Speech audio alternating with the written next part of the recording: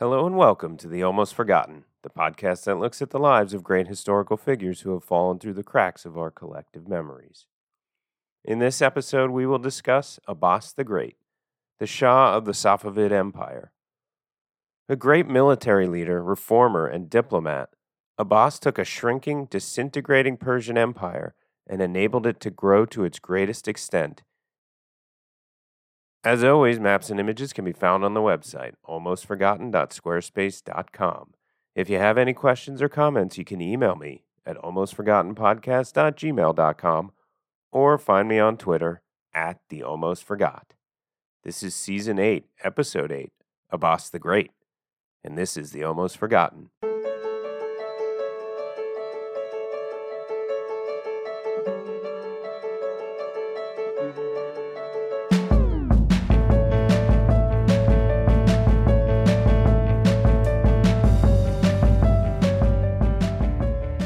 Abbas was born in 1571 in Herat in what is now western Afghanistan, at the time a part of the eastern province of Khorasan, a part of the Safavid Empire of Iran. He was the son of a prince and the grandson of the Safavid ruler, Shah Tahmasp. His father was the eldest son of the Shah, but was nearly blind and therefore written out of the line of succession.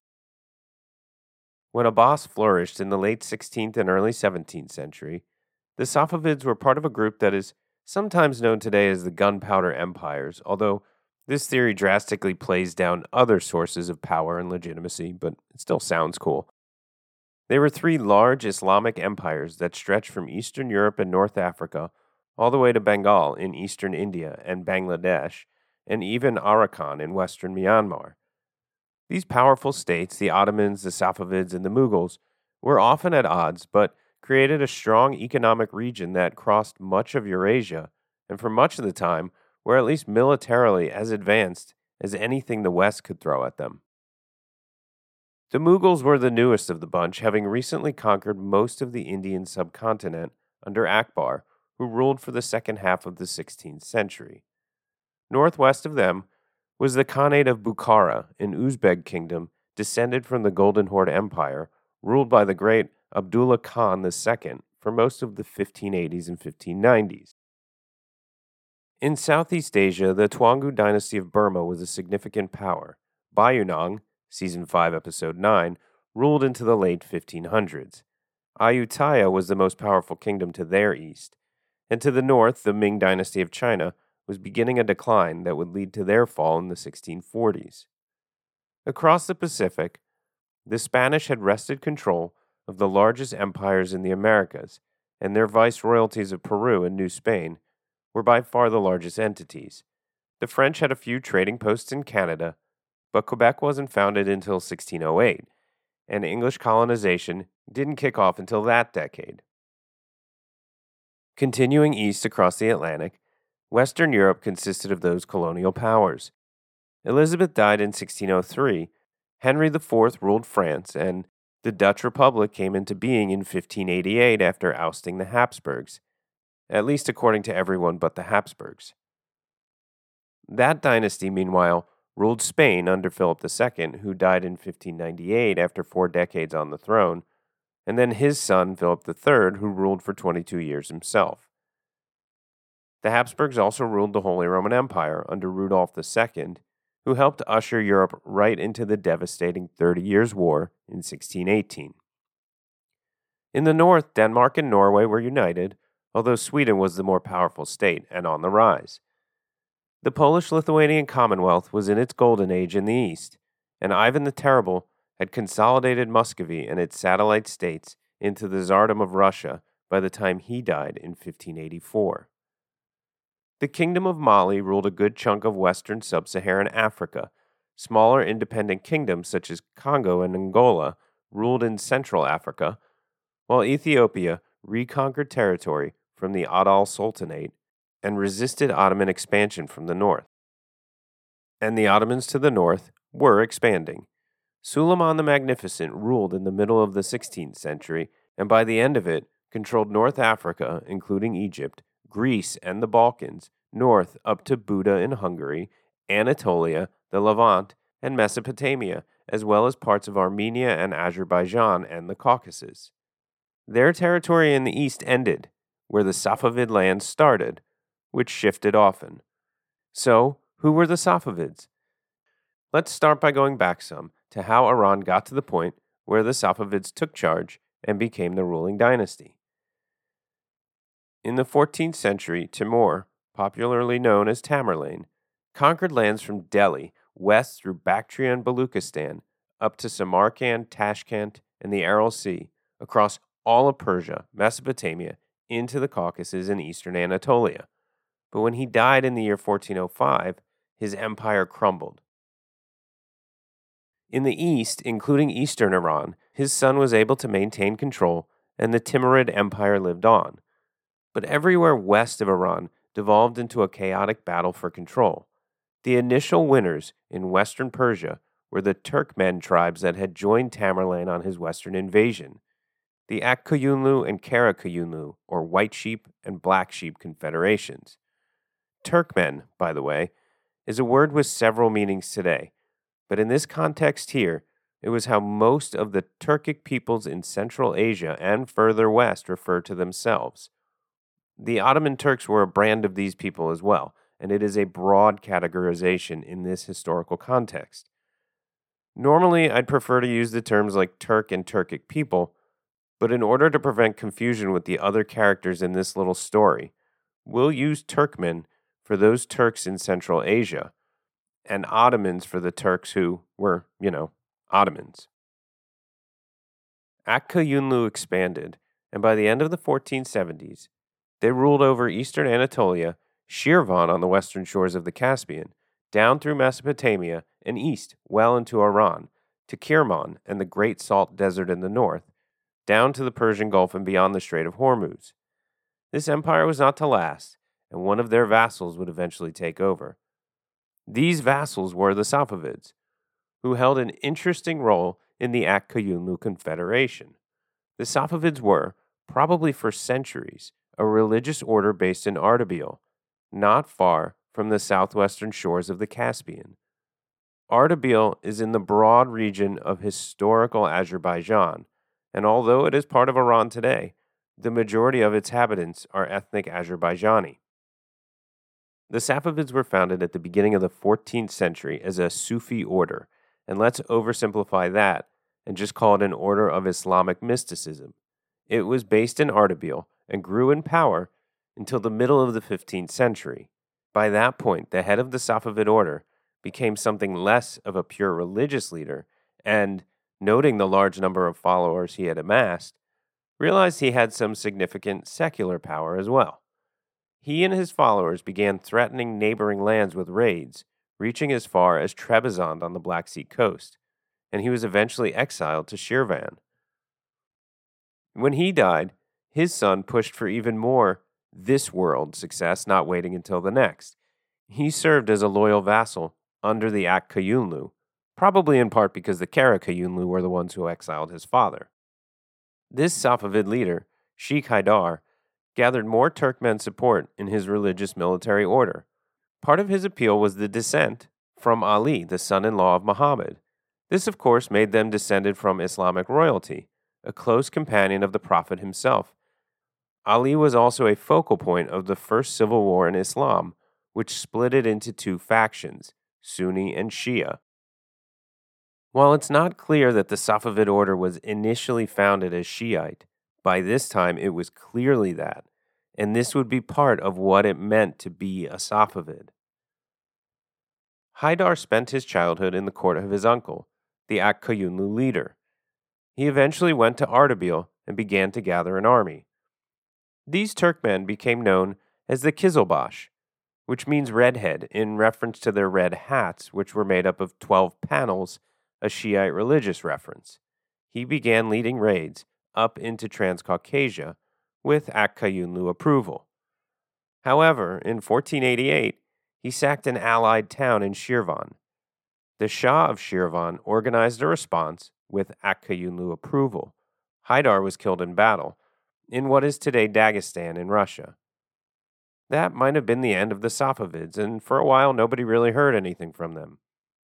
Except for his 1-year-old son Ishmael. Ishmael's mother was the daughter of the Akkayunlu Sultan and a Pontic Greek princess. Besides descent from Ali on his father's side, through his mom, he was descended from the reigning sultan, from kings of Georgia, and from the emperors of Trebizond, which meant you could trace him back to Alexios Komnenos, one of the greatest Byzantine emperors. Enough about bloodlines, though. This is the Middle East, not Middle Earth. Ishmael became the Safavid religious leader when his older brother died in 1494. And in 1499, when Ishmael was only 12, he left the safety of semi-exile under the Karkia dynasty, which ruled one of the small and hard-to-control semi-vassal states of the Akkayunlu on the southern shores of the Caspian. Ishmael went to Ardabil to lead the Safavids in person. It was an opportune time, as the powerful empires around him were all facing various crises. He gathered Turkmen around him as he journeyed toward the city, and he entered the city in triumph as the new young Safavid sheikh. Thanks to his father and grandfather, there were probably no illusions of him focusing only on the religious aspects of his role. He was there to bring glory to the Safavids. But the religious part didn't hurt. Guys tend to fight a little harder when it's a holy war. In 1500, at age 13, rather than celebrating his bar mitzvah, he marched his forces into Shirvan and killed the Shirvan Shah, who had killed Haidar. He also took the city of Baku. While subjugating Shirvan, he learned the Akkayunlu were getting ready to teach him a lesson, just like they had done to his dad. Marching southwest, he met the Sultan and his men. Despite being significantly outnumbered, he won decisively, and the Sultan fled. Curiously, or maybe not, because when you're fleeing, the most important part about the direction you head is away from the guys chasing you. But anyway, the Sultan fled to a safe spot in eastern Anatolia, and that left the path to Tabriz wide open. Ishmael took that city, which happened to be the Akkayunlu capital. He proclaimed himself Shah of Iran soon after that, and most of the Turkmen simply rallied to his banner. They might have viewed this as almost a dynastic squabble. He was part of the royal family, descended from the Sultan's grandfather, and he was the winner, so why not? And the Turkmen continued to rule the empire, although Persians did play a role as well. They were essentially divided up, with the Turkmen owning all the military positions, while native Persian aristocracy had roles in the civil government. This was really a continuation of Timurid and then Akkayunlu policy. So Ishmael took the hordes west and grabbed eastern Anatolia before marching south and east, making vassals of the leaders of the South Caspian, of Khuzestan, Old Elam, of Fars, Old Persia, basically all of Iran. He marched northeast and smashed the Uzbeks of the Khanate of Bukhara at Merv in 1510. He conquered Herat before withdrawing back to his home territory. He became a legendary military leader, never losing a battle, destroying everyone who got in his way. And that included Sunni sites, artifacts, and people. He was brutal to Sunni religious leaders who did not accept his version of Islam, as he forcefully moved Iran from a majority Sunni land to a Shiite one. For a long time, Ishmael tried his best not to provoke his powerful Ottoman neighbors. But there were lands in eastern Anatolia that were disputed. And oh, by the way, many of the Turkmen who flocked to his banner were from Ottoman lands. Conflict was inevitable, especially after the formidable and wonderfully titled Selim the Grim took charge of Istanbul in 1512. Shah Ishmael started raiding more and more into Anatolia, while the Sultan began persecuting any Turkmen in his empire for fear of their allegiance. In 1514, the Sultan marched with a massive army into Iranian Azerbaijan. The Safavids were more mobile, but the Ottomans had more men, and they had artillery. Ishmael suffered his first major defeat, and Selim marched on to occupy Tabriz. But he was overstretched, and he had to return to Istanbul. Ishmael's invincibility was disproved, and while he was able to recover most of his empire immediately after the Ottoman withdrawal, he never got his fighting spirit back. He lived another decade as a withdrawn alcoholic, dead before turning 37. While the end was disappointing, Ishmael had started a dynasty in Iran, and his son Tahmasp inherited the throne in 1524 at the age of 10. Tahmasp's empire began to fragment as various Qizilbash warlords fought each other for supremacy. But he began to assert his authority, and he was able to pull the empire together by the middle of the 1530s, although he couldn't tamp down the Turkmen vassals' power. Meanwhile, his Ottoman opponent, Suleiman the Magnificent, became his primary antagonist for most of his half-century reign. Suleiman marched his way down through Mesopotamia and took most of the region, and once again the Ottomans occupied Tabriz. In too vulnerable a location, too far west, Tahmasp moved the Safavid capital to Qazvin, not far from today's Iranian capital of Tehran. The Ottomans were formidable, but the Safavids were able to fend them off whenever the worst seemed to come. Eventually, a balance was maintained, although it was with the Ottomans holding more of the disputed territory. This probably had significant consequences for the history of Iran. From the Cambridge History of Iran, quote, "The surrender of eastern Anatolia gave an impetus to the Iranicization, at least in a geographical sense, of the Safavid Empire.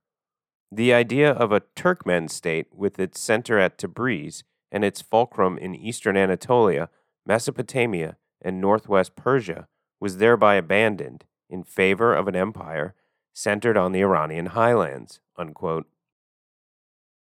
The Safavids were becoming a mostly Iranian empire. Tahmasp ruled for half a century, and the results were a mixed bag. He kept the empire together, but the Ottomans in the west and the Uzbeks in the east took territory. The vassal Turkmen continued to squabble. When he died in 1576, succession was disputed. The next decade was tumultuous for the Safavids, starting with a civil war between Tahmasp's sons. One son, Haidar, probably the favorite but never officially named as a successor, was in the palace when Tahmasp died and declared himself sultan. But his Qizilbash loyalists weren't guarding him, and his older brother Ishmael's men were able to grab him and behead him just a day after Tahmasp died. Ishmael became the new sultan, Ishmael II, and he had a decent amount of support. He was just about 40 years old and had at one time been a powerful favorite. But after some suspicions about maybe becoming a little too popular, Ishmael was imprisoned for 20 years. Still popular enough to command support, perhaps just because he was the second eldest son, he took the throne. He then set about eliminating all of his rivals. Well, for a year and a half before he died.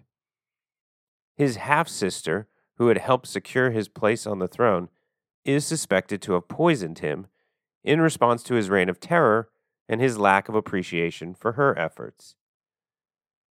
Next on the docket was the eldest son, who was all set to be murdered by Ishmael before Ishmael himself died. This son, Mohammed, was by this point blind or nearly blind, the main reason he had been passed over for succession earlier. This Claudian rise to power was followed with an almost decade-long reign that could have spelled the end of the Safavids. Muhammad was crowned in 1578, but he appears to have been completely indifferent to actually ruling. Internal squabbles led to intrigues and then murders, and persecution of the Iranian nobility by the Turkmen warlords. The Qizilbashi leaders were further tearing the empire apart. Their infighting was dangerous, as Safavid holdings on the western and eastern frontiers continued to shrink. The Ottomans launched a major campaign which took away a significant amount of northwestern territory. Muhammad's eldest son, Hamza, however, stepped in to try to stop the empire from crumbling and crushed the Ottomans in battle in 1578, stemming the tide. Khorasan in the northeast essentially declared independence, and Muhammad had to send an army to quell a rebellion in 1581. In 1585, the Ottomans invaded again, this time taking Tabriz. Hamza was sent again, but he was murdered in camp in late 1586. A new crown prince needed to be named, and it would probably make sense for Hamza's next youngest brother, Abbas Mirza, who was 14 at the time, to be the next in line. But rather than name Abbas, who had a strong seat of power out in the east in Khorasan, Muhammad named a younger son, who was in court, as the heir apparent.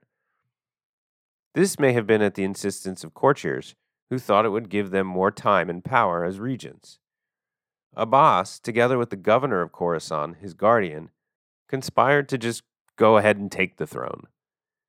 They gathered a small contingent of Turkmen and marched west towards the capital. They received no resistance from Abbas's father, Shah Muhammad, or at least the men protecting him who might have done something. Although he probably realized he had no choice, Muhammad renounced his throne and crowned Abbas. By the end of 1587, Abbas was the new Shah, a month or so before his 17th birthday. His empire was weak, fragmented internally by the Qizilbash magnates who saw their lands and titles as permanent and hereditary, and threatened externally by powerful enemies.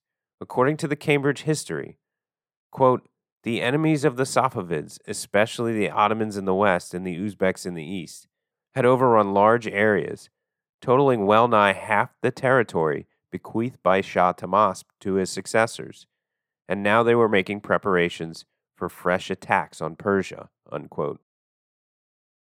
Abbas started out by dealing with the Qizilbash. Actually, we can probably consider a humiliating peace treaty with the Ottomans his first major step, which allowed him to focus on his other problems.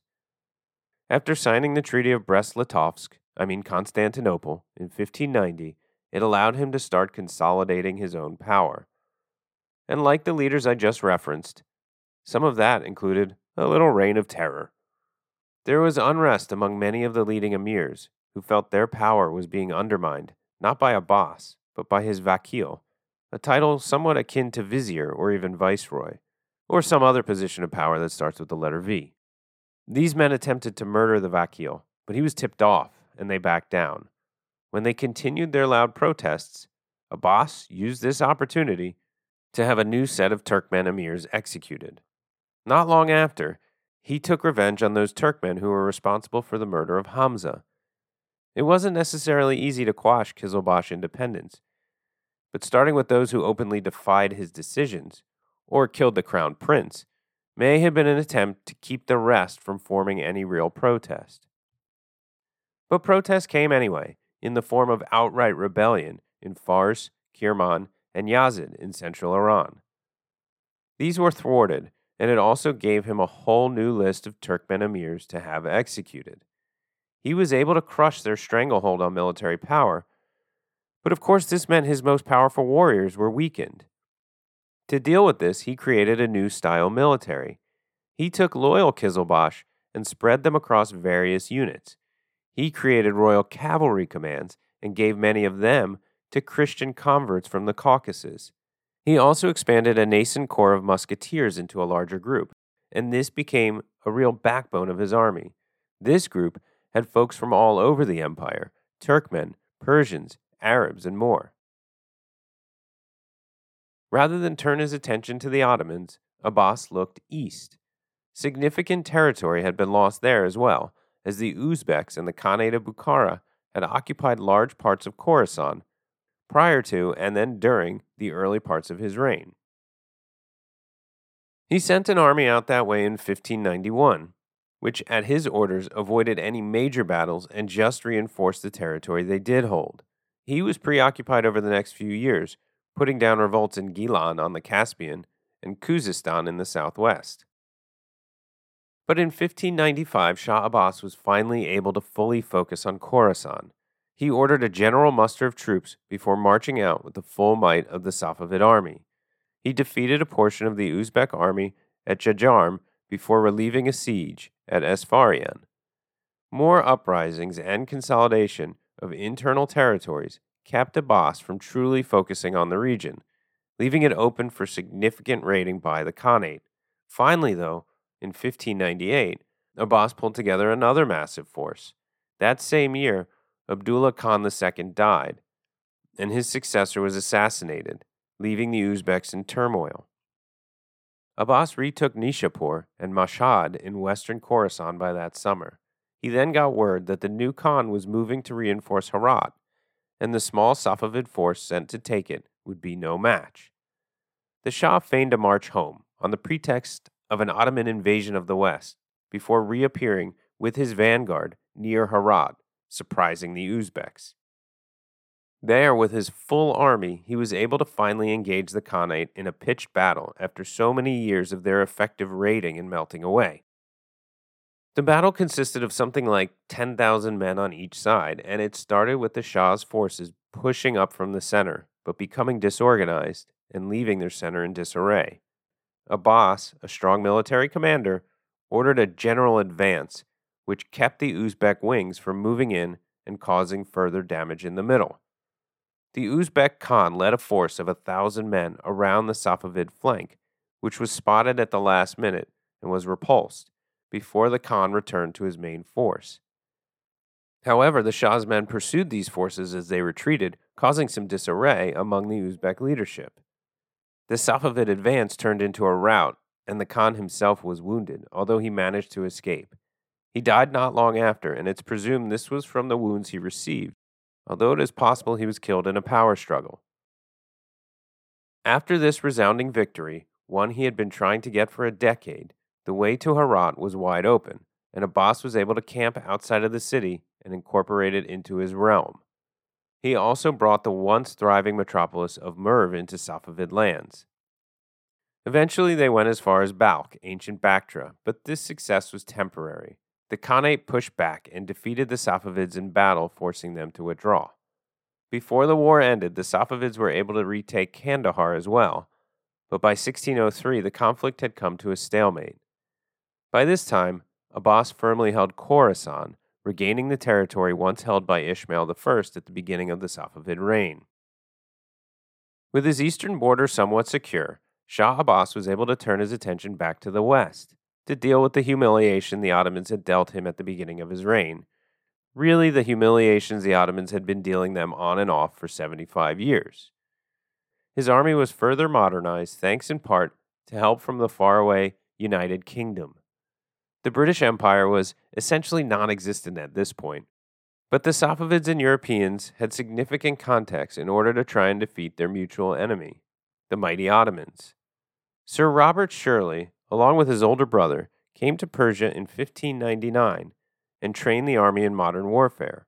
Robert, at Abbas's request, stayed for nearly a decade to help train the Safavid force, and he spent another 20 years after that in diplomatic service for Abbas. In 1603, an Ottoman exclave in Hamadan province was causing issues, and it was an embarrassment to the Safavids that the Turks held it. So they attacked and took it. Realizing that this would lead to war with Istanbul, Abbas decided not to wait, and he struck quickly. It was perfect timing, as the Ottomans were focused on war with the Habsburg empires of Europe and were dealing with internal issues as well. By the end of 1603, Tabriz was retaken from the Ottomans in a surprise attack. He then moved into the southern Caucasus. The Safavids retook Nakhchivan and besieged Yerevan, major cities in Azerbaijan and Armenia, respectively. The Ottomans, seeing Abbas meant business, retreated to Yerevan to make a stand there. A protracted siege ensued and lasted over the winter, and the city was finally captured in the early summer of 1604. The Safavids won several more victories over the Ottomans in eastern Anatolia before the Ottomans sent a large group of reinforcements in 1605. This time, Abbas was definitely outnumbered, and these were massive armies. The Ottomans might have had 100,000 soldiers. Abbas shadowed the Ottomans, but didn't want to engage head-on. This was a trademark Abbas move. He was a shrewd general and wouldn't let the honor of a head-on conflict get in the way of sound military strategy. The Ottoman army was heading towards Tabriz, and Abbas planned, well, according to Iskander Beg Manshi, one of Abbas's secretaries, in the biography he wrote, translated by Robert Savery, quote, His Majesty did not intend to risk everything on one decisive battle, but planned rather to cause attrition of the enemy's strength by daily limited engagements. He planned to use these tactics until the enemy entered Tabriz, unquote. He was worried that a massive engagement would cause him to lose his recent territorial gains. So he would harass them on their march without a full engagement.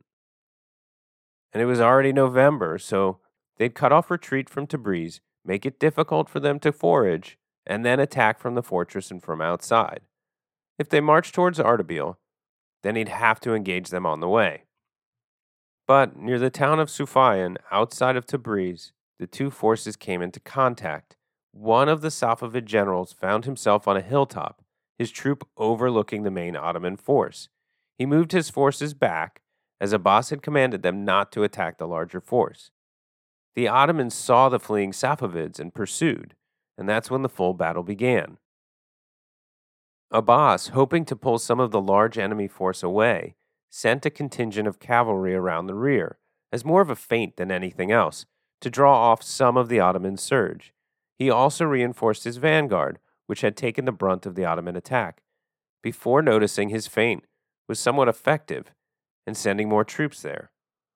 Finally, he mounted himself up and went with the bulk of his army in after the vanguard in the front. Back to Iskander Beg. Quote, the cleverness of the Shah's tactics now became apparent. The Ottoman commanders, seeing clouds of dust arising and a fierce struggle going on in the direction of their camp, thought the Shah himself was leading an attack on the camp of their commander-in-chief. In their alarm, they decided to order their right wing to the aid of their fellows fighting near the camp, and themselves left the rising ground on which they were drawn up to march slowly in the direction of the camp, unquote. But Abbas was actually attacking them head on, and their confusion turned to chaos, their chaos into a rout. Abbas defeated a large Ottoman army, and he was essentially able to chase them from his lands. He finished reconquering the northwestern territories of Ismail I and eventually expanded the Safavid Empire to its greatest extent. In 1614, his Christian client kings in Georgia, the king of Kakheti and the king of Kartlia, rose up in revolt against the Shah. Abbas began pulling together an army, and both kings fled to Ottoman territory. Abbas marched through Kakheti, and the chastened king of Kartlia decided to surrender. While the Shah was back in Iran, the king of Kakheti was able to secure an Ottoman response force and rallied his own people. He defeated a Safavid army in 1615, although Abbas himself wasn't present, staying closer to his capital to await the impending Ottoman invasion, which never actually came. In 1616, he returned to the Caucasus with the full might of the Safavid military and defeated the Georgian army. His troops also defeated an Ottoman force elsewhere, while a larger Ottoman army, led by their vizier, tried to take Yerevan by siege. Abbas showed up and harried the Turks, but avoided a direct engagement. With fierce resistance inside the city and constant harassment outside, and the inability to gather enough food because of the latter, the Ottomans picked up and left by the end of 1616. Within the year, he had put down the revolt, negotiated a truce with Istanbul, and solidified the eastern half of Georgia as part of his empire. In 1621, he turned to the small island of Hormuz, just west of the strait of the same name, in the Persian Gulf. The island had, over the centuries, due to its strategic position on major maritime trade routes, become synonymous with wealth, and because of that, it had also become synonymous with vice. For the last 100 years or so, the Portuguese had essentially ruled Hormuz, as it was called, and had also, over time, made attacks on several nearby ports. They conquered the nearby mainland port of Gomrum at one point, although Abbas had taken that city back in 1614. At the behest of his English advisors, Abbas agreed to let a force attack the formidable fortress on the island, and after 2 months, the Portuguese surrendered. To honor his victory, the Shah decided to rename the city of Gomrum as the Port of Abbas, or Bandar Abbas in Farsi. In 1622, he set aside his long-lasting peace with the Mughals in order to march out and take Kandahar, which they had taken in a period of Safavid decline. He besieged the city and took it after a few weeks. It was lightly defended, and the relief army was small. The Mughals were dealing with internal conflict at the time and couldn't properly defend such a far-off city. The Mughal emperor sent an embassy, and the conflict was ended, with Kandahar now back in Safavid hands. Taking advantage of internal chaos on his other side, which surrounded the death of one Ottoman sultan and the overthrow of another, Abbas also saw that Baghdad was essentially independent and vulnerable. He took advantage of this to march an army down to Mesopotamia in 1623, and he took the once powerful capital city in early 1624. A small Ottoman relief force came down to Mosul, but didn't make it before Baghdad fell, and were dealt with by one of Abbas's generals. He then sent a force that took Mosul as well after a short siege. This also gave Abbas the opportunity to visit many important Muslim shrines, which he spent a significant amount of time doing. He was a religious man, if not a pious one. Rebellion in Georgia flared up again the following year. The Safavids were defeated in battle, and in 1626, Abbas marched back to the region with another army to crush the Georgians once more, which he did. While he was away, the Ottomans had sent a large force to retake Baghdad. The Safavid garrison held out, but Abbas arrived to find the Ottomans heavily fortified behind entrenchments full of artillery. Ever the great strategist, Abbas always seemed to favor any solution that didn't involve head-on attacks, especially not with the Ottomans and their artillery. He cut off their supplies while also sending a small force on boats that was able to fight their way to the citadel and reprovision it. After a few weeks without steady supplies, the besiegers began to starve, and the Ottomans were forced to pack up and retreat. Abbas died in January of 1629 in a palace in the city of Ashraf on the southern Caspian shores. His biographer secretary blamed a fever combined with overheating after a hunt. He was nearly 58 years old and had ruled for 42 of those years. Prior to his death, he named his grandson, the son of his own eldest, as his crown prince and heir. Sam Mirza, known as Safi, was crowned immediately and ruled for 13 years. Safi wasn't a particularly great ruler, or even a good one. He spent most of his rule drinking and taking opium, and died in his early 30s, supposedly while in a drinking contest. The decline had begun, although the Safavids lasted a century after Abbas's death. They splintered before reuniting under a new dynasty, which pulled together most of the Safavid territory. When Abbas died, though, Persia was a powerful empire, which he had expanded and solidified. His empire stretched from Tbilisi, Dagestan, Baku, and Yerevan, down to Baghdad and Avas, not far from the ancient Elamite capital of Susa, all across Persia and Iran, up to Merv in the northeast, down through Kandahar to Balochistan in the southeast. Abbas worked throughout his reign to centralize his state. The army reform, a huge step to take power from the independent magnates, was just one step. He increased the crown lands, whole provinces at a time. He removed clan rulership of certain lands and annexed long-time vassal states. And he worked to improve the empire's administration. This included moving the capital to Isfahan. Originally, the Safavid capital was in Tabriz, but this proved too open to Ottoman attacks, so it was moved to Kazvin by Shah Tahmasp. But this never became a major city of the empire, despite being its capital. Isfahan, however, was at the time a major city at an important crossroads in central Iran. It had been the capital of the Seljuk Empire in the 11th and 12th centuries, and had entered a golden age under the Safavids. Abbas returned Persia to the level of a true world power during his reign. He had embassies with and hosted dignitaries from across Eurasia. Tacit alliances with the Mughals, the Russian Tsar, and the Crimean Khanate were just the diplomatic dealings with his immediate neighbors. We already mentioned the British, but in conjunction with Robert Shirley, Abbas also sent embassies to the Holy Roman Empire in Bohemia, to Bavaria, to Spain, Florence, Madrid, London, and to the Pope in Rome. He was a practicing Muslim, made pilgrimages, and retained the religious trappings of being the Safavid leader. He was not, however, against non-Muslim practices, as long as it didn't threaten his rule.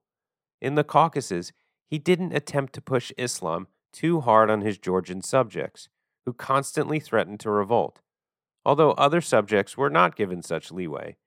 In general, the Sunni population of his empire had much more to fear by their religious practice than the Jews or Christians. Abbas was incredibly violent towards the aristocracy at the beginning of his reign. He deposed and blinded his father, perhaps killing him in subsequent years, and he had dozens of Kizilbash magnates executed. He grew up in an environment of conspiracy and distrust, and wouldn't let his own leaders near his sons, for fear that the next conspiracy would come for him. He had 3 sons who survived into young adulthood, but none of them would succeed Abbas. His violence towards his own generation would continue to his own children. His oldest son was crown prince, but rumors of conspiracy strained the relationship. Eventually, Abbas ordered his execution, fearing his popularity. It seems to have been a major regret and plunged the Shah into a prolonged depression, but you're not getting much sympathy here. Another son got a little too excited when Abbas became ill in 1621, and Abbas ordered him blinded. This son tried to flee to the Mughal court, but was caught and imprisoned, only to be executed after Abbas's death. The third surviving son was also blinded and thrown into prison, although details as to the reason are limited. Maybe just because Abbas was kind of a paranoid asshole. I don't know. Abbas revived Safavid power and solidified what could have been a strong and long-lasting empire, but it was not to be, thanks in part to his paranoid and murderous behavior towards his own sons. With no royal sons or brothers left to take charge, the young and untrained were all that was left, and his successor copied him in killing off any other potential replacements. Abbas didn't begin this behavior in Safavid Iran, or the large Turkic states in general. I'm looking at you, Istanbul, but he certainly perpetuated it. Abbas took Safavid Iran to the height of its power, and he deserves credit for every bit of that, the rise and the eventual fall. And fall it did after his death, although decline is probably a better term. Ineffectual rulers after Abbas, other than his great-grandson Abbas II, helped drive this decline. By the 18th century, external pressures and internal issues continued to pay a toll on the empire. A rebellion in Afghanistan, brought about by forced conversions, led to the disintegration of the empire. This rebel force worked its way through Kirman and into Fars province before eventually conquering Isfahan. Eventually, a Safavid vassal by the name of Nadir Shah was able to defeat this dynasty and reform the Safavid Empire. Nadir Shah has been called the last great conqueror of Asia, and counted people like Napoleon and Joseph Stalin as his admirers, perhaps because of the piles of skulls he built. His empire didn't last through the 18th century, and the successor states never put together something the size of the Safavid Empire. Abbas was the greatest of all Safavid rulers, turning the fading empire around and taking it to its largest territorial extent. Abbas was a dynamic and brilliant leader. He also ordered murder after murder of his own family and of leaders who may have been disloyal, aspired too much, or just posed any sort of threat. Despite the fear that his closest confidants may have had, Abbas made the Safavid a world power. In addition to his numerous military victories and conquests, he reformed the government, supported the arts and poetry, and built monuments. The Shah Mosque in Isfahan is a shining example of Safavid Persian architecture. Commissioned in 1611, it is covered in vibrant multicolored mosaic tiles and is today a UNESCO World Heritage Site. His achievements were monumental, as best summed up by Ehsan Yarshater, the director of Iranian Studies at Columbia University, in the front of Roger Savory's translation. Quote, Shah Abbas turned this kingdom, held together primarily by the ardent faith of a number of militant tribes, into a cohesive and stable monarchy. He consolidated the state by securing its borders, strengthening its economy, giving it a centralized administration, and forming a regular army responsible not to the tribal heads, but to the king as the head of the state. A skillful diplomat of broad views, Shah Abbas encouraged political and economic relations with the West, and foreign envoys found a ready welcome at his court. As a military commander and strategist, Shah Abbas proved a formidable foe to the Safavids' chief rival, the Ottoman Empire. During his long reign of 41 years, he successfully defended the integrity of Persian borders, drove out the Portuguese from Hormuz in the Persian Gulf, and establish the identity of Persia as a national state." Unquote. Next episode, we'll finish up Season 8 and stay right around Abbas's time frame, but go clear across the world to one of the earliest and most successful recorded slave revolts in the history of the Americas. Thanks for listening.